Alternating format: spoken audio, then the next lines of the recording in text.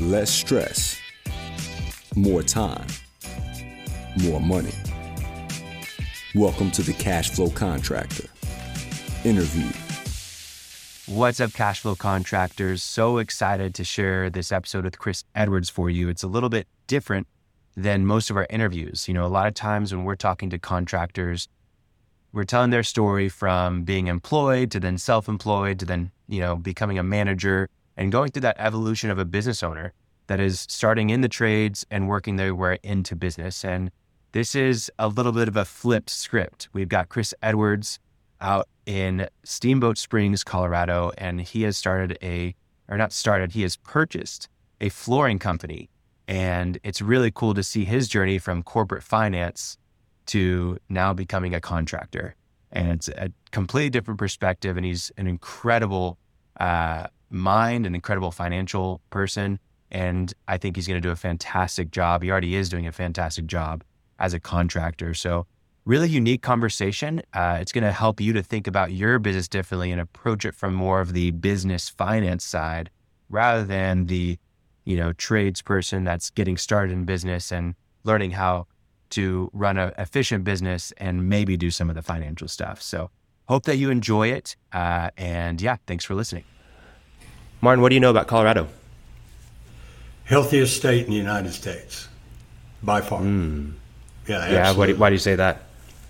Because I knew it, but I read an article in the last week, I think maybe in the Wall Street Journal, obesity and things like that, rates. And anyway, Colorado's the opposite of that, partly because native Coloradians have better genes, maybe, but partly because people who are attracted to outdoor living, whether you're a rock climber, skier, bicyclist, trekker, whatever it is, people move there. So yeah, it's true. But it is, and you can see why.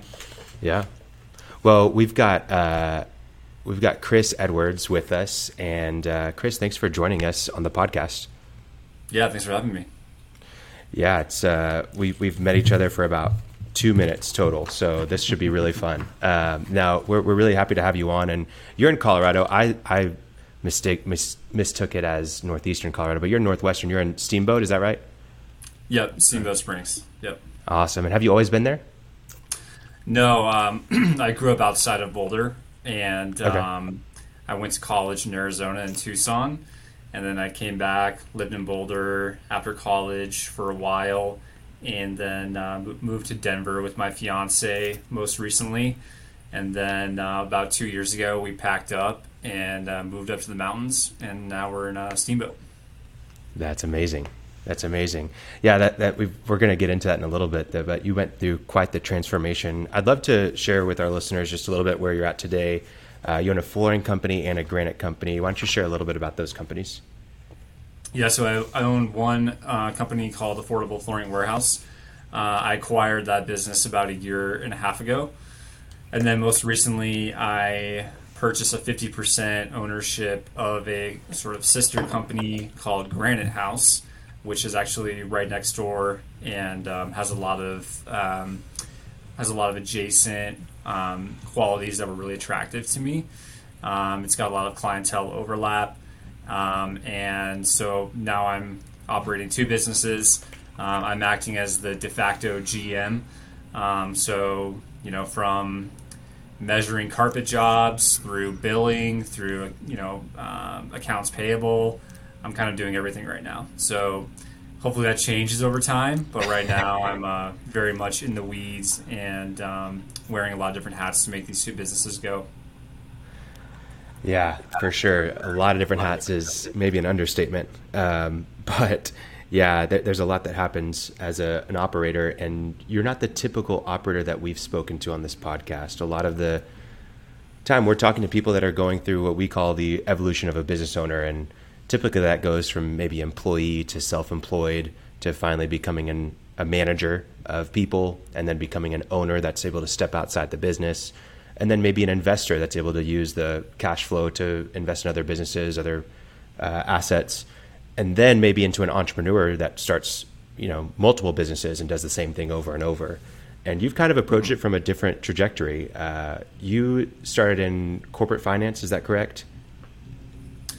Yeah, so I started my career in corporate finance, FP&A. So I started out at a company called Zayo Group, which was a roll-up of telecom assets at scale. That ultimately led to, at the time, the biggest IPO in Colorado history. So I was like a finance guy. I was in spreadsheets all day long, thinking about value creation through acquisitions. I was in investor relations. I was in product management for a stint. So I kind of did a lot of different things at that stop at Zayo. And then from there, I moved to the consulting world, and I worked at Slalom Consulting for about a year and a half. And then I most recently was at Deloitte Consulting for almost 2 years. And so yeah, I come from a corporate background, and in those two consulting stints, it was more focused on technology. So I did Salesforce.com implementation projects, and so I kind of have like that CRM, business process type of background.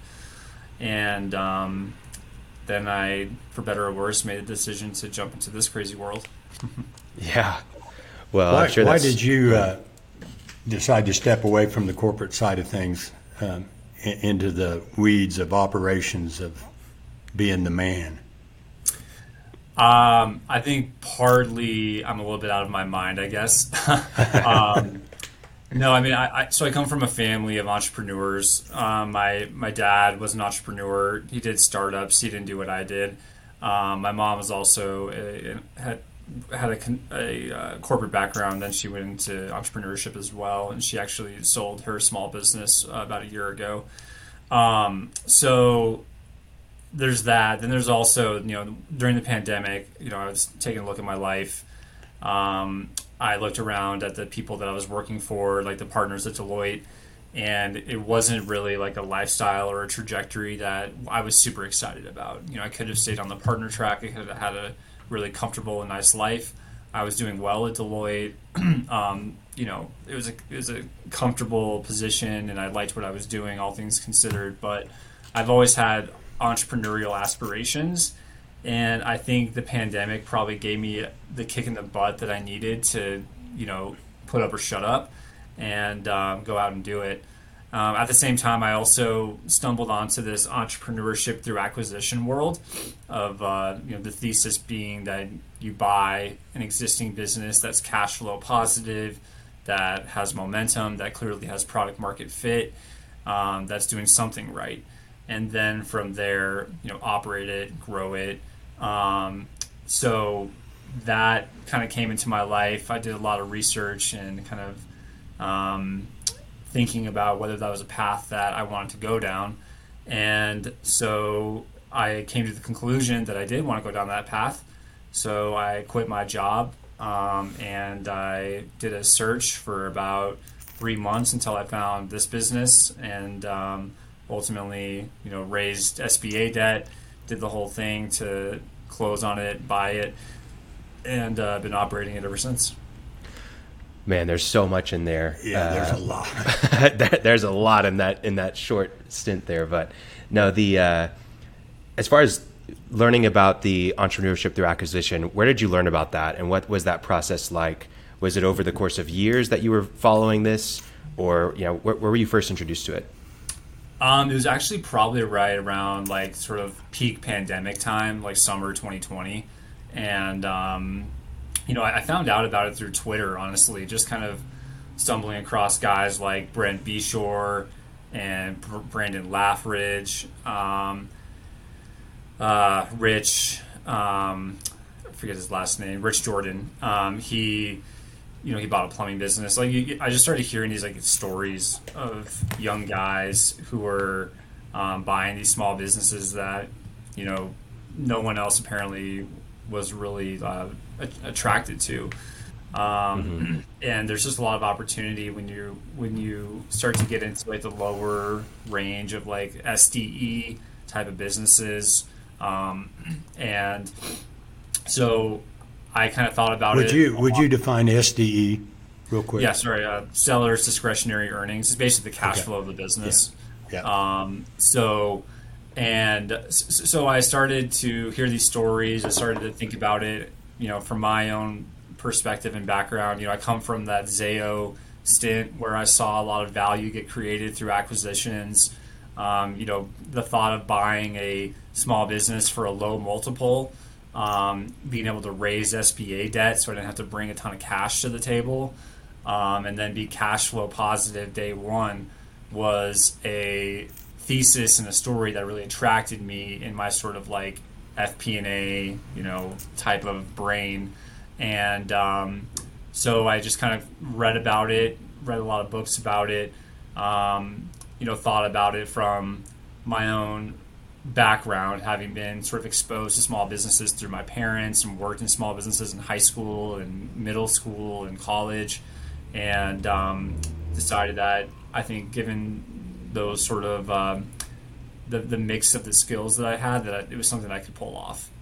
Would you would you define FP&A for listeners too? Financial planning and analysis. So it's kind of like corporate, right. forecasting of cash flow, right. And really like I would present presentations to our CEO with like, hey, here's what our product segment's going to do. Here's what I forecast. Here's why. So sort of like having that sort of macro and also micro financial planning and financial modeling skills. Yeah. This is really fascinating. There's so much you've talked about. This could be 3 hours, but I have clients who've done a number of acquisitions, and we talk frequently about financial engineering is too much. It's a little less than that, but a financial world where you create value through financial maneuvering, let's say, and operations where you create value by selling things at a margin and making a profit. How did your experience in the financial side translate to you running an operation and actually making a profit, what a lot of our listeners would regard as a real profit? And they're both real, but... Yeah, I mean, honestly, not a lot of overlap. That was one thing that I had to learn. I had to learn how to go out and sell a carpet job and make money doing it. That was a gap in my skill set for sure. I would say I probably learned more of like kind of sales through my consulting stint, where like you have to walk into a room and you have to command. You have to command a certain level of respect and and I would say competency that people want to pay you for your time, and they want to listen to what you have to say about their own business, So that sort of consulting skill set definitely helped me with the transition for these two businesses. It was also like I got exposure to a lot of different businesses so that I was able to like not be overwhelmed day one on what I needed to know and what I didn't need to know, if that makes sense. So like with consulting, you have to take a micro or a macro picture, but you have to also understand like what you need to know and don't need to know. And that helped me not get overwhelmed and not get too bogged down in the details. But sales wise, like operations wise, I had to learn. That was definitely something that like, and I'm still learning. It is not an easy thing to run a small business, and so it took time. I was very stressed the first year. Now that I'm like a year and a half into it, I'm a little more comfortable. But it's a steep learning curve to like go from something where you have a lot of security, a lot of people supporting you, to jumping into this entrepreneurial world where like it's sink or swim. And I mean, you are responsible for your own hide, and that can be a pretty steep learning curve. It is a steep learning curve, and it impacts you more than just in your profession, but also on a personal level. What were some of the personal transformations that you went through coming out of, this corporate life and corporate stable job to now having the stress of you're the one that's responsible for anything and everything? What was that like for you? Yeah, I mean, it was really intense. It was really intense. I mean, just if you think about it, you have, like, my life was fairly tracked, right? Like, I was in school, I went to, I was in high school, I went to college, I did the corporate thing. Like, it's very much like linear kind of like you're on a safe path. As long as you don't bang into the walls too much, you'll be okay. So you have to, for me, it was an exercise in faith. It was an exercise in humility that, I had to learn that I didn't know very much about this world. I had to grow. I had to lean on my wife, to to really get through this. I mean, there were times where I came home and just stared at the wall blankly because I was just so exhausted. I was so stressed. I was like, what have I done with my life? So it was it was very much like a moment where I had to take a risk. I had to be comfortable with that risk and learn learn that getting outside that sort of tracked life can be about. And it was extremely intense, but I'm glad I did it. Now that I'm kind of through the other side a little bit, I mean, I still have my days, but now that I'm through the transition and I've seen the cash flow play out, I've seen the P&L play out. We've been able to create value. Now I feel like I'm more comfortable. I'm more capable of doing something else in the future. So it was it was a personal. It was the most intense personal transformation I think I've ever gone through. Yeah. You have used the word value a number of times here. A lot of contractors listening to us think in terms of profit, okay? But you're using the word value.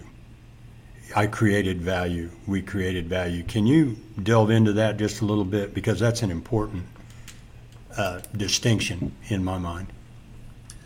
Yeah, I mean, I think that there's kind of two ways to think about it. There's financial value and there's operational value, right? I mean, so on the financial side, I've paid down debt, I've grown revenue, we've expanded profit margins, all those things contribute to financial value creation, right?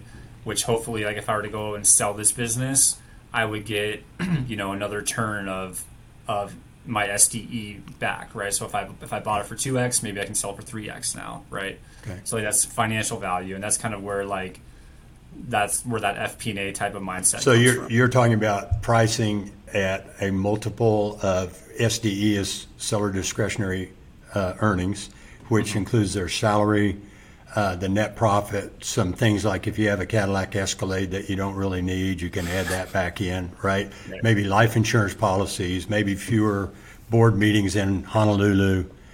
But Exactly. for our listeners, that's very fundamentally how businesses are valued. Some multiple times earnings as defined, right? Okay, so just wanted to clarify that for listeners. Yeah, exactly. So if I bought it for $500,000 of SDE, and then I grow it to $750,000 of SDE, then you get a multiple on that additional $250K of SDE, right? And then let's say because you grew it that much, you get another turn of SDE. So you can if you bought it for 2, now you sell it for 3. So 750 times 3 is 2.25 million. 225, yeah. And if you bought it for 2 times 500K, you bought it for $1 million. You created 1.125 or 1.25 million, right? So This is so huge for listeners because a lot of the vast majority don't even think about that, right? Yeah. And so everybody knows that you need to work to get profit up, and we'll see, maybe that's a bit much for this, but how do you get the multiple up? You get bigger is one way, but there are other things, right? So you bought it for 2 and you want to sell it for 4. Right. And if you double this SDE, it's 8 times it's 4 times as much. Yeah. So, and that's where the kind of financial engineering and value creation can be pulled in different ways. But then the second thing was operational value creation. And for me, I walked into this business day one and it was paper all over the place. There was no real processes. I mean, it was just the whole thing was living in like the seller's head, right? I mean, he knew everything that was going on, but like as a new person walking in, it's like, dude, how do you operate this thing? This is madness, you know. And so, I was able to, implement a new system that we use for, tracking basically all of our internal operations, from purchasing to install management to internal documentation to lead funnel management. So that has created a lot of like operational value, in my mind. It made my life a lot easier. I'm able to track, everything that's going on with the business from a beach in Florida. And that wasn't able to be done before. So whether that's actually going to translate into financial, value creation, TBD, but from a value creation perspective as an operator, it's created a tremendous amount of value for me. So let's dive a little bit deeper into that. That's your tech stack, and we've talked about this several times with our listeners. I know that, and we'll go back to Twitter a little bit, but I know you've mentioned Notion. Is that what you're referring to for your tech stack, is using Notion? Yeah, exactly. Notion, a couple other things, but Notion has become sort of like our central hub for all of our internal operations. And you come from this background of even doing Salesforce, which is more enterprise than small bits. I mean, it does everything, but we'll just say for all intents and purposes, it's more enterprise level software. What was your decision to use Notion, and what are some of those other tools you use, and how did you decide what your tech stack was going to be? Yeah, so I mean, I had never even heard about Notion, but I was introduced to it sort of through a friend of a friend, and as soon as I saw it, I was like, wow, this is really cool. And just kind of having that CRM type of background, I kind of viewed it as a like Salesforce light. Like, to your point, like a small business like this one doesn't need Salesforce.com. It's just too much. But Notion kind of was a really good middle step between that and nothing. And so I just kind of reviewed it. I kind of got my hands dirty with it, and I just came to the conclusion that this is a really powerful tool for SMBs to leverage if done thoughtfully.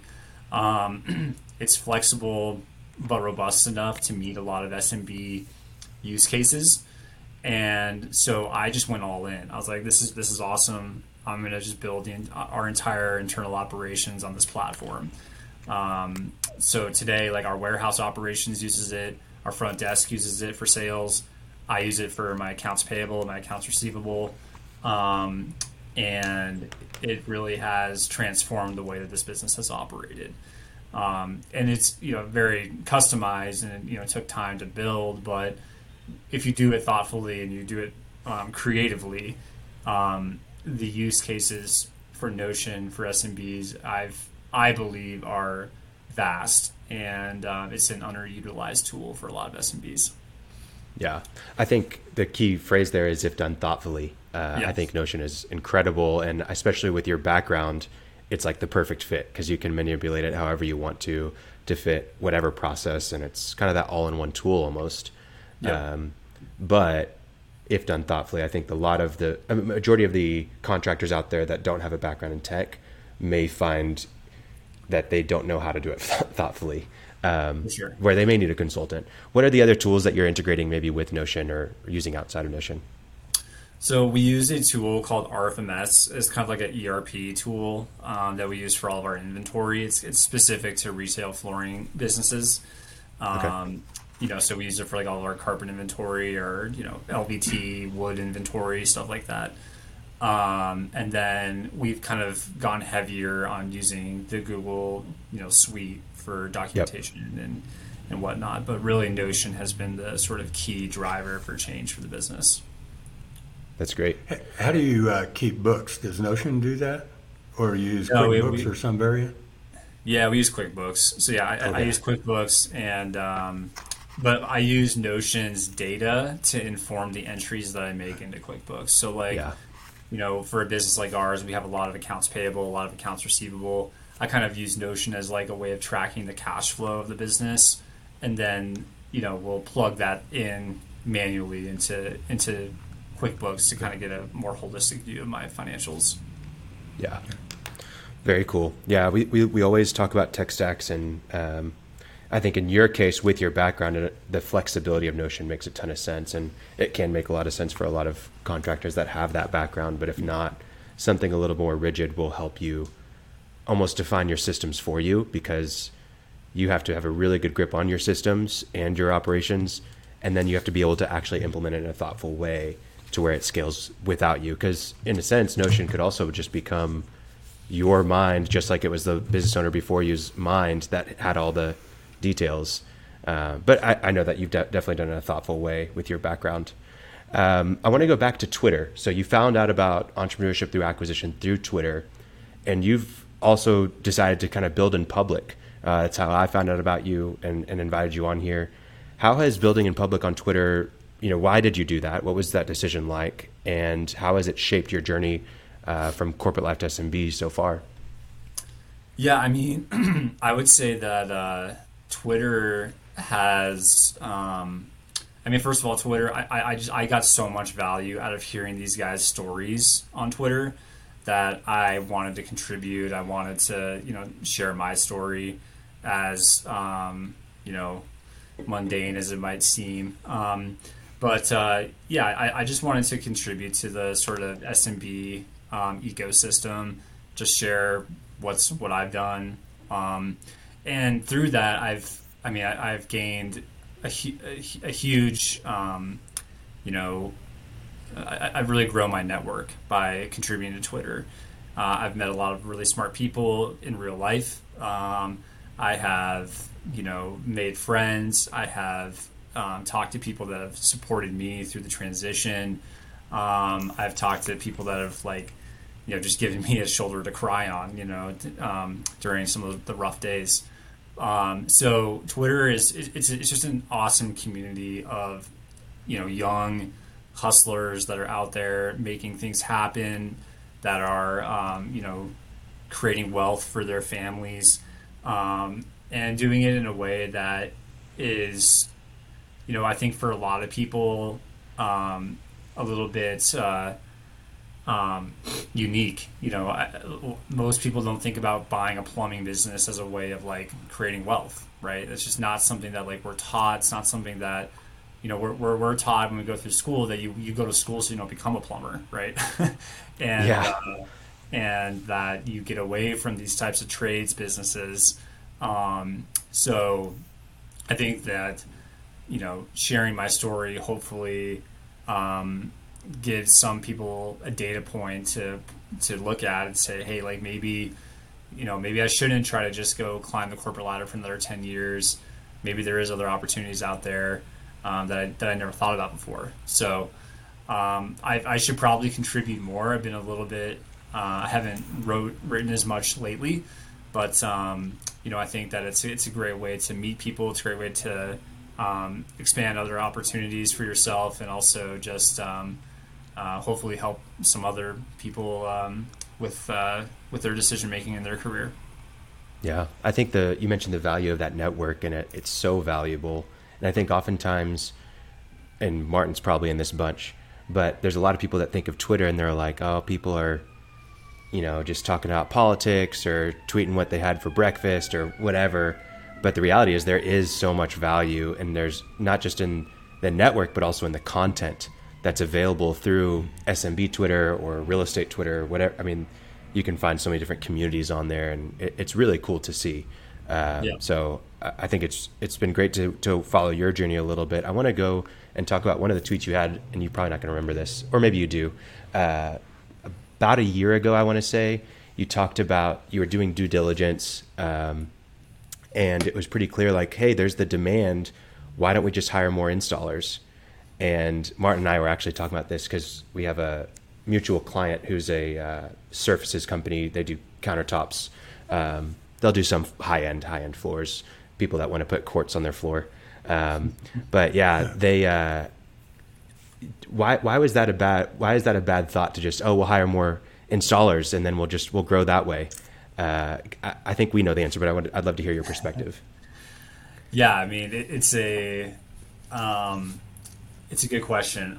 So I think there's a couple unique things about my business that is worth calling out. The first is that it is in northwest Colorado, so like it's geographically isolated. I don't exactly have like a pool of potential installers like I would if I lived in Denver, right? So like just growing like that is not going to be something that really fits the business model that I have. And the second thing is like my, the installers are loyal to us and we need to be loyal to them. They work really hard. We have a great installation team that have been here for 5+ years, some of them almost 10 years. And if I were to just give Johnny come lately the big carpet job that should be going to the other guy that's been here for 10 years, that creates distrust. It creates hey, like maybe like if they're not loyal to me, maybe I should go to the carpet shop down the street and give them my labor. So it's a very delicate balance you have to strike with growing your business, but also not doing it to the detriment of the people that helped you get to where you are. So you have to, like I said, strike that balance. You have to make sure that you are, feeding the guys that are doing a great job for you, that your growth is their growth. So kind of what's happened is, now that we've grown the business, we have more jobs and we're busier. They're able to hire another helper so that instead of doing 120 yards per day of carpet, they can do 160, instead of doing, 500 square feet of LVT in one day, they can now do 750. So, and they make money off of that, right? So having our growth be their growth and having that sort of a symbiotic relationship continue to thrive. But they are actually independent contractors. The installers are, yeah. Mm-hmm. Yeah, that's what I mean. So do they work exclusively for you? Yeah. I mean, every now and then they might go do something else, but no, they're basically 100% exclusive to us. And do you pay them on a set piece basis, so much a yard, so much a square foot, or? Yeah, they basically do they in essence bid to you? I'm sorry. Yeah, I mean, basically they show up every morning. We give them a work order that outlines, you're doing 120 yards of carpet, carpet removal, and then they go to the job and they go do it. So that's sort of the for a fixed per unit price, right? Not just by the hour. Okay, exactly. Yeah. Yep. We you are in a unique market. And I listened to your podcast that you did a few months ago on Owned and Operated with John Wilson, and I think that I want to talk about the vision you have for growing your company, but also just your vision for acquiring businesses and being an entrepreneur, because you are in a unique space. There's not necessarily going to be like this metropolitan boom inside of Steamboat going forward, and that makes it difficult to grow a business in some sense because you're constrained by your market. What is the vision for your businesses inside of Northwest Colorado, and how do you plan on continuing to grow and acquire? Or is it just kind of creating a really streamlined, cash flowing business that is comfortable? Yeah, I mean, it's a good question, and I don't probably have the answer that I should for you. I mean, I would say that that's okay. I would say that right now the focus is just to continue to make this as profitable of an endeavor as possible. Like right now, I don't see us tripling our business in the next 2 years or whatever. I mean that could change, and there could be new opportunities that emerge, but I think that being sort of the preeminent flooring and countertop business in Steamboat Springs, Northwest Colorado, is a good enough endeavor for me right now. I don't think that this is going to be something that scales to a level where I'm like 5x where I am right now. And again, like that could change, but I don't really see it that way.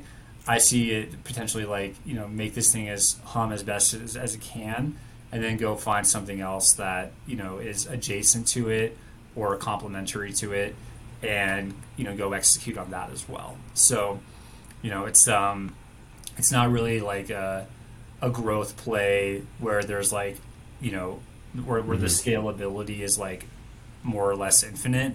It's not, and it's, so really it's going to be, my vision is to just continue to have this be as good of a business as we can. And we have grown it. I mean, we've grown it about 35% since I acquired it. So, that's still healthy growth. And, but I don't think that this is going to be something where I'm trying to like take over, the entire western slope of Colorado, right? I'm not going to like move south to Grand Junction or to like Pueblo or something. It's going to be something that probably remains geographically focused, execute on it really well, and then if there's other opportunities that are adjacent to it, then expand to there in the future. Yeah. And your market's interesting because I would imagine, there are locals that you are working for, but there's also a lot of vacation homes, things like that you're servicing. Yep. What is it like? Well, what's the population that you're serving?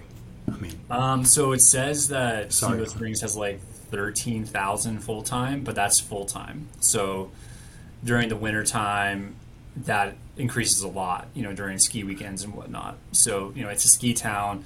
It's a second hometown. So yeah, I mean, to your point, Khalil, like it's a mix of locals and also wealthy second homeowners that have a ski condo here. Yeah, and even property management companies or investors that have several properties for rental. But I think as far as growing and acquiring new customers, how much of it is marketing versus business development relationships that you have with the locals that are there? What is your strategy for acquiring new business that hasn't already been serviced by previous owners? Yeah, I mean, so it's a mix of developing relationships with property managers, with realtors, with other contractors who are doing new builds or who are remodeling. So we have a really great network of other contractors that we work closely with. They may be doing the whatever the cabinets and the painting or whatever, and then they come and contract us to do the flooring and the countertops.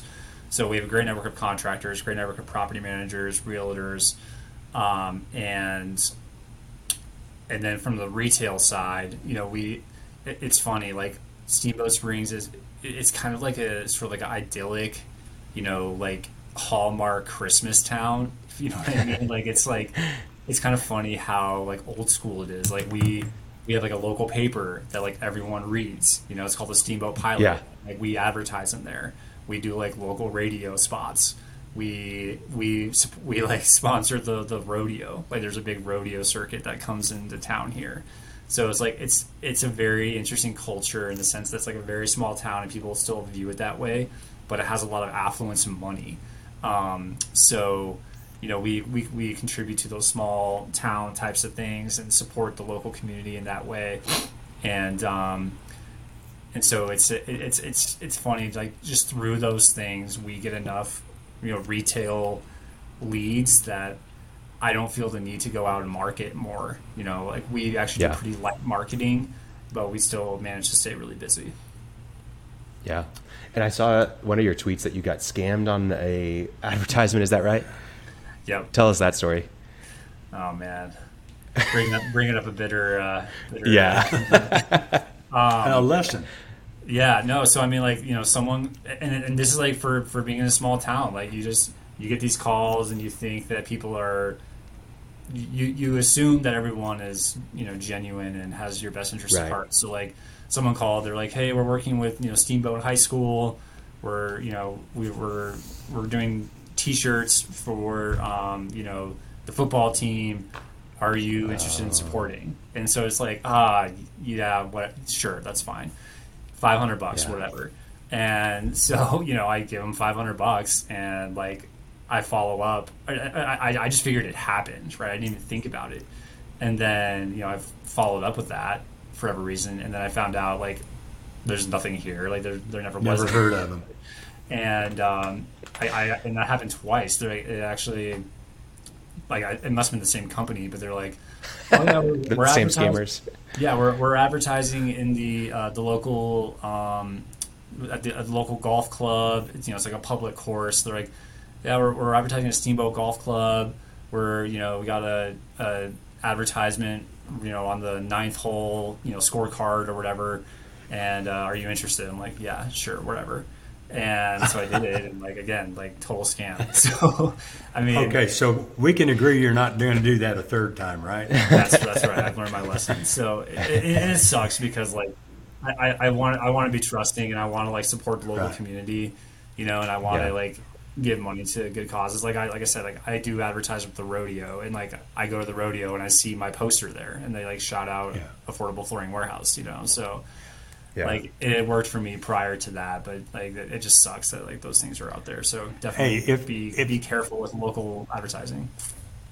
If I can jump back just a little bit, I mean, kind of summarizing, you have two views of your business: the financial that you're doing. You've already done an acquisition, and then the operations.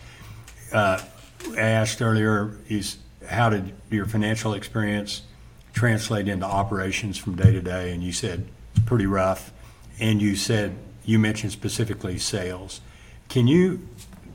What else did you go in and say, wow, that's not what I wasn't aware of this? I mean, culture types. What kind of other things jumped up in operations? I mean, managing subs. I mean, that's just tough,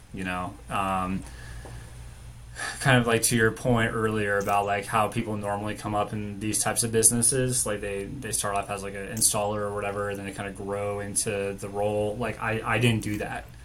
I've laid floors once in my life, like just at my condo, so like I don't come from that world. I don't come from that background, and you're managing people that do, obviously, and so that was choppy for sure. To like they kind of looked at me sideways as if I'm just like some corporate stooge who's coming in here to like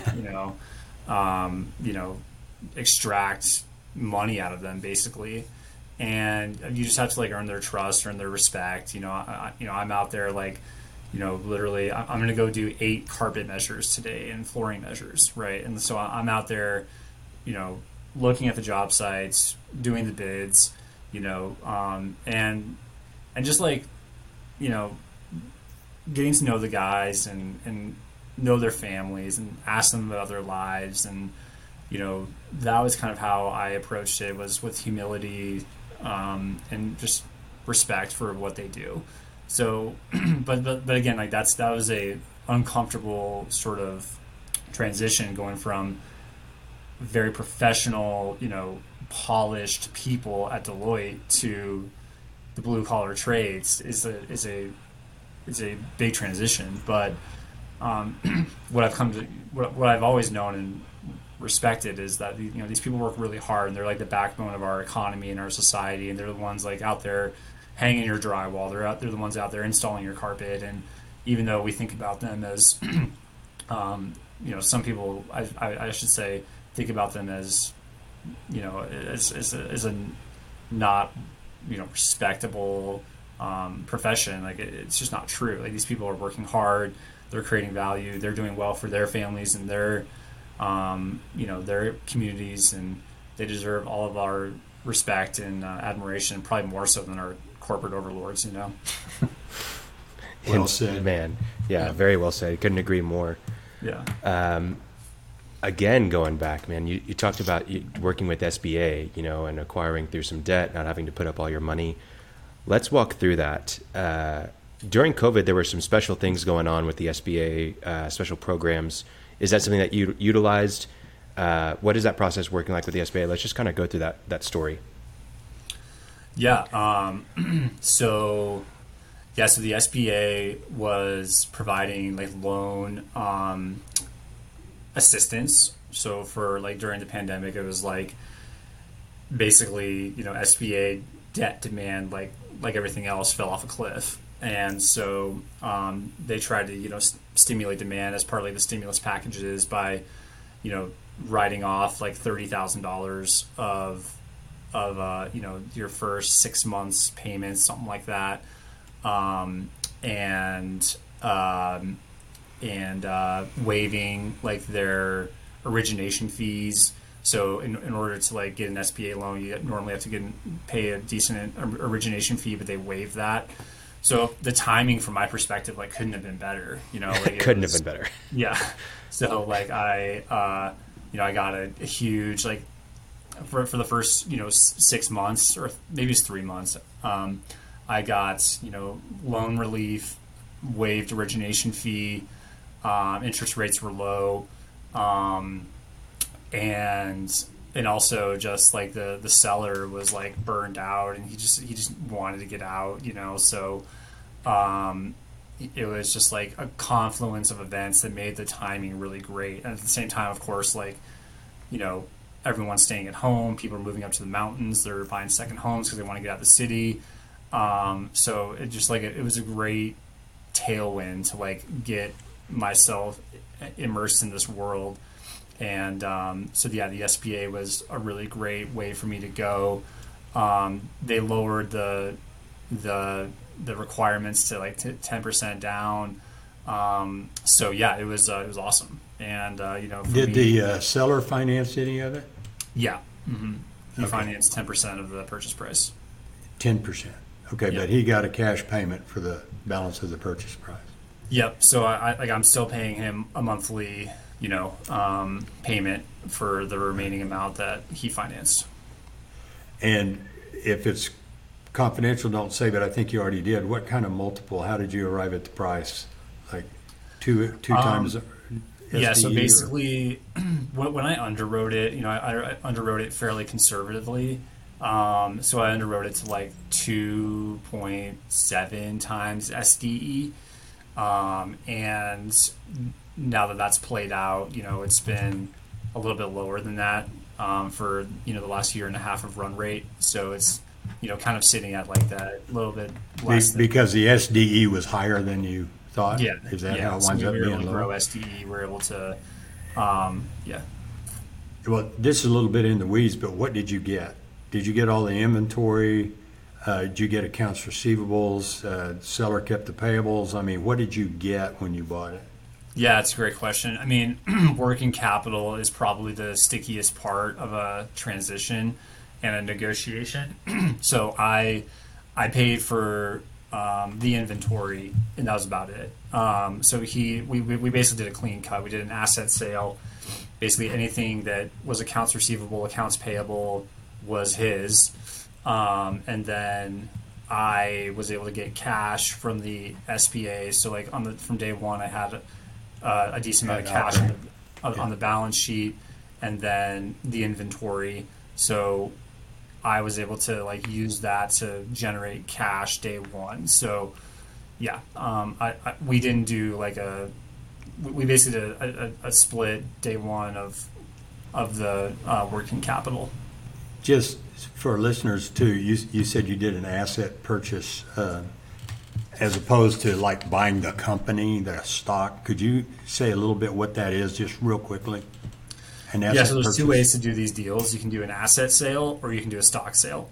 An asset sale is basically I'm buying the assets of the business and none of the liabilities. I am not responsible for anything that may or may not have happened in the past. I'm starting a whole new company. So basically, like, I'm buying your forklift, I'm buying your inventory, I'm buying your, name, your goodwill. Yeah.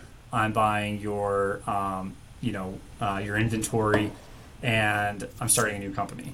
And then, so that's an asset sale. So it's basically like you're dissolving your company, I'm starting a new company, I'm buying all of your assets, and we're moving forward. That's the cleanest way to do it. That's typically how these small business deals are done. And then there's a stock sale, which is basically like I'm buying, 50% of your business via stock. Like if you were to buy a share of Apple, right? and that's actually how I did the Granite House deal, was a stock sale. So we did not start a new business. I bought 50% interest in that business, and we did it as a stock sale.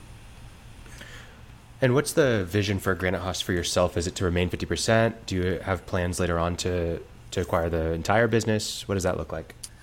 Yeah, I mean, right now it's, keep it at 50%, just operate it. So it's a little bit tricky. Like the partner that I own it with is a manager at Affordable Flooring. So he's a key part of both businesses. So really, it's like he's we view Affordable Flooring as sort of like the crown jewel, and he's works in that.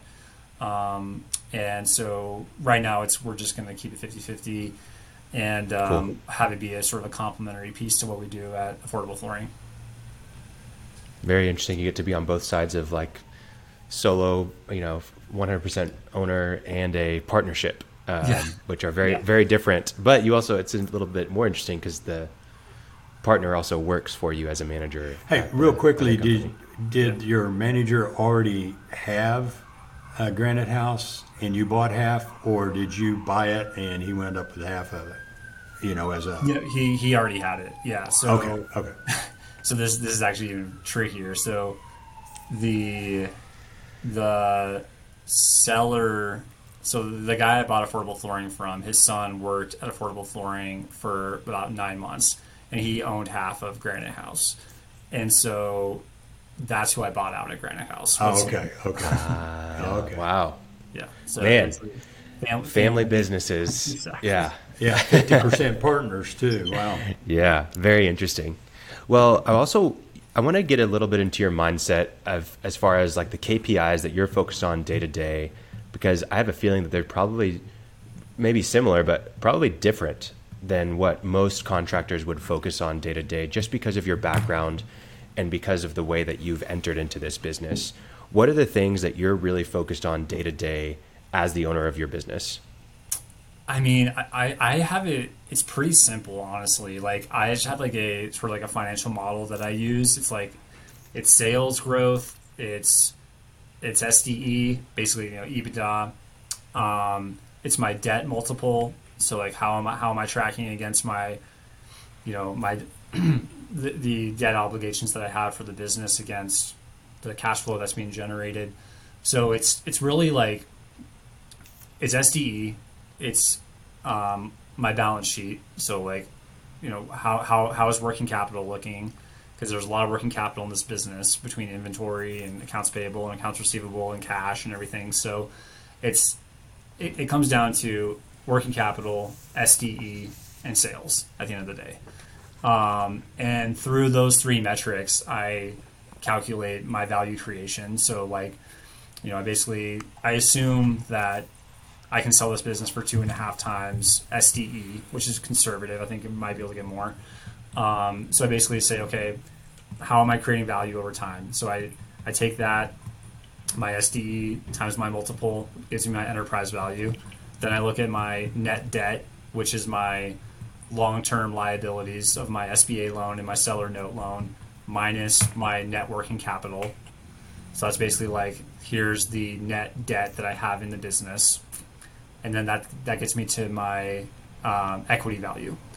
And basically what I want to see is equity value grow over time.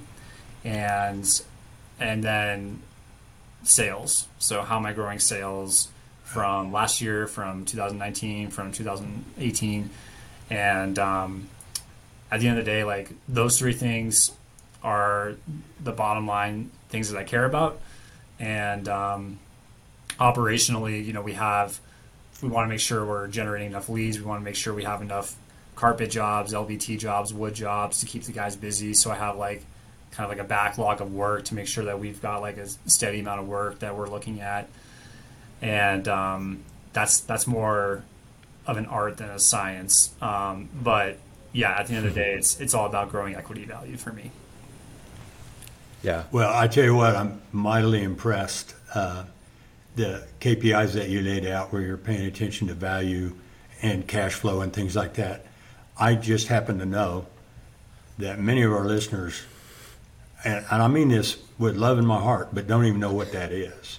and that's why I'm asking you to define, SMB, by the way, small, medium business, right? I don't know if we said that, but your experience and you're articulate, and I think it's wonderful for people to hear that because that value can be, just because of a multiple, it can be so much greater than what you're looking at as profit, right?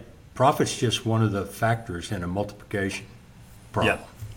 Yeah. And anyway, you're just nailing it right down the line. Yeah. I love it. Thank you. Well, I mean, so many of the contractors out there are still focused on the sales revenue rather than the profit. They're just focused on that top line. They're bidding with bad margins or even at a discount and just trying to grow that top line rather than even thinking about what their multiple is or what their margins are or anything like that.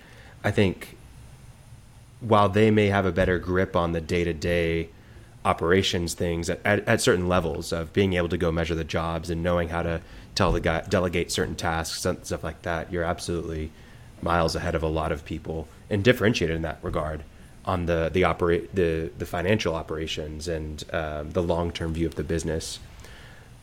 Something that you mentioned earlier was managing your employees and your subs. What are the challenges that you didn't expect coming into the business as far as having a culture and, managing people and being able to invest in them as people as well, not just employees or another number on the balance sheet? What is that like for you?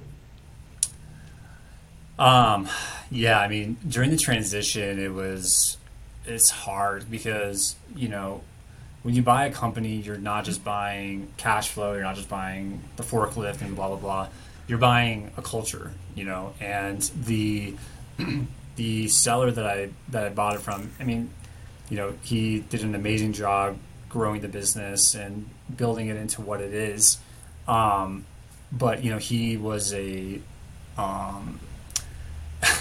again, like you said, Martin, I have love in my heart for him, but, he was a kind of a surly, grumpy kind of guy. He was unhealthy. He had a lot of health problems the last couple of years. I mean, he was dealing with a lot of stuff, which caused the business and the sort of the vibe of the business to be not great at times, very, very frenetic, very disorganized at times.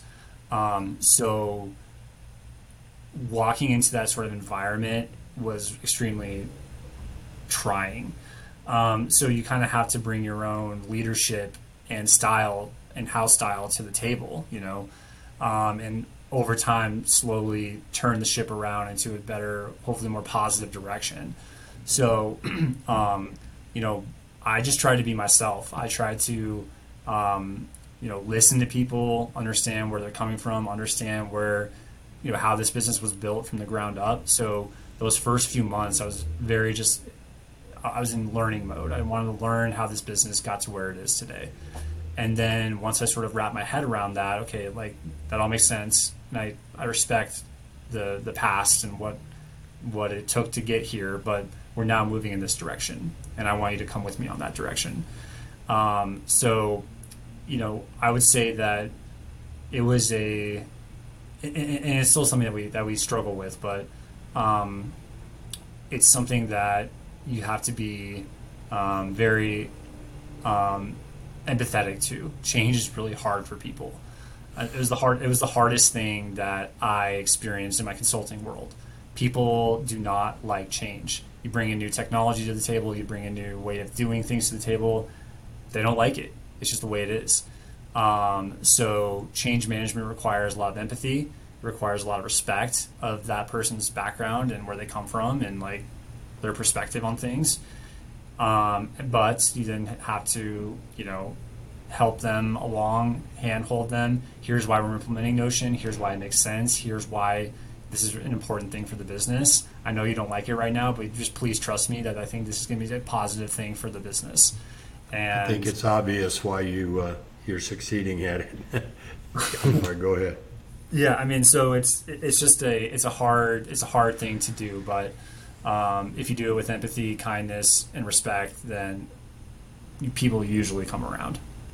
If you're truly delivering value. If you're an idiot and you're implementing changes for no reason and you're to the detriment of the business, then you probably deserve to be called out. But if you're actually doing a good job and doing your job right, then people will eventually see the merits of what you're talking about.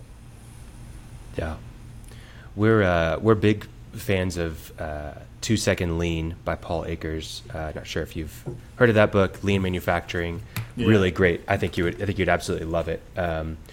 But you had mentioned introducing change to employees.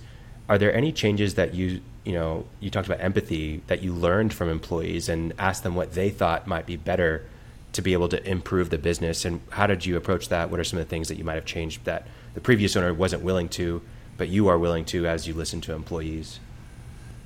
Yeah, I mean, I think when we were doing like our system, like our Notion implementation, right? Like, hey, like, tell me why the business was done this way. Does that make sense to you? Do you think like, was this, something that was inerrant? And, a lot of people, like my warehouse guys, they'd be like, I never really understood why this was done this way. So here's how I think it should go, And you're like, okay, cool, let's do that. Let's implement that. That makes sense to me. I understand your reason why you would be wrong.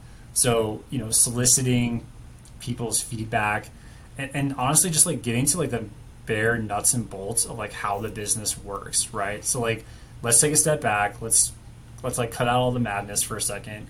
Tell me how we should be receiving product in the warehouse, right? And then just step by step do it, literally put it in a flow chart. Like that's a consultant to me. Just get to the base brass tacks of how like a simple process should work, align on it, then go implement it in a thoughtful technology, So that's kind of how I approached it. And when you do that, when you kind of like take a step back from the craziness of the day to day and just solicit basic questions, you get a lot of illuminating answers. Yeah, it's great. Before we wrap up here, I'd love to, you're building in public, you're actively growing and changing your business probably on a daily basis. What are the things that are coming up for you, Chris? What do you see happening the rest of this year? What are some areas of focus you have? Oh man, honestly, I need to area of focus is hiring. I need help, and that's something that I've struggled with. Just now that I've kind of wrapped my head around this thing and I'm operating it in the weeds, I need help to like be able to take a step back. I just had my first kid, so congrats. Yeah, thanks. So I saw your tweet on that, and you said some acquisitions are free, and I had to laugh. I said that isn't free. It's going to cost you for a long time, but worth it. I got called out on that one pretty quick, So I want to be able to just have a little bit more free time and not be quite so stretched thin. So hopefully, stabilize things a little bit, take a step back from the business day to day by hiring. I have to focus on Is it hiring a manager? What roles are you hiring? Yeah, I mean, like a manager, general manager or an operations manager type of role. So that's something that I need because, right now our managerial bench is a little thin.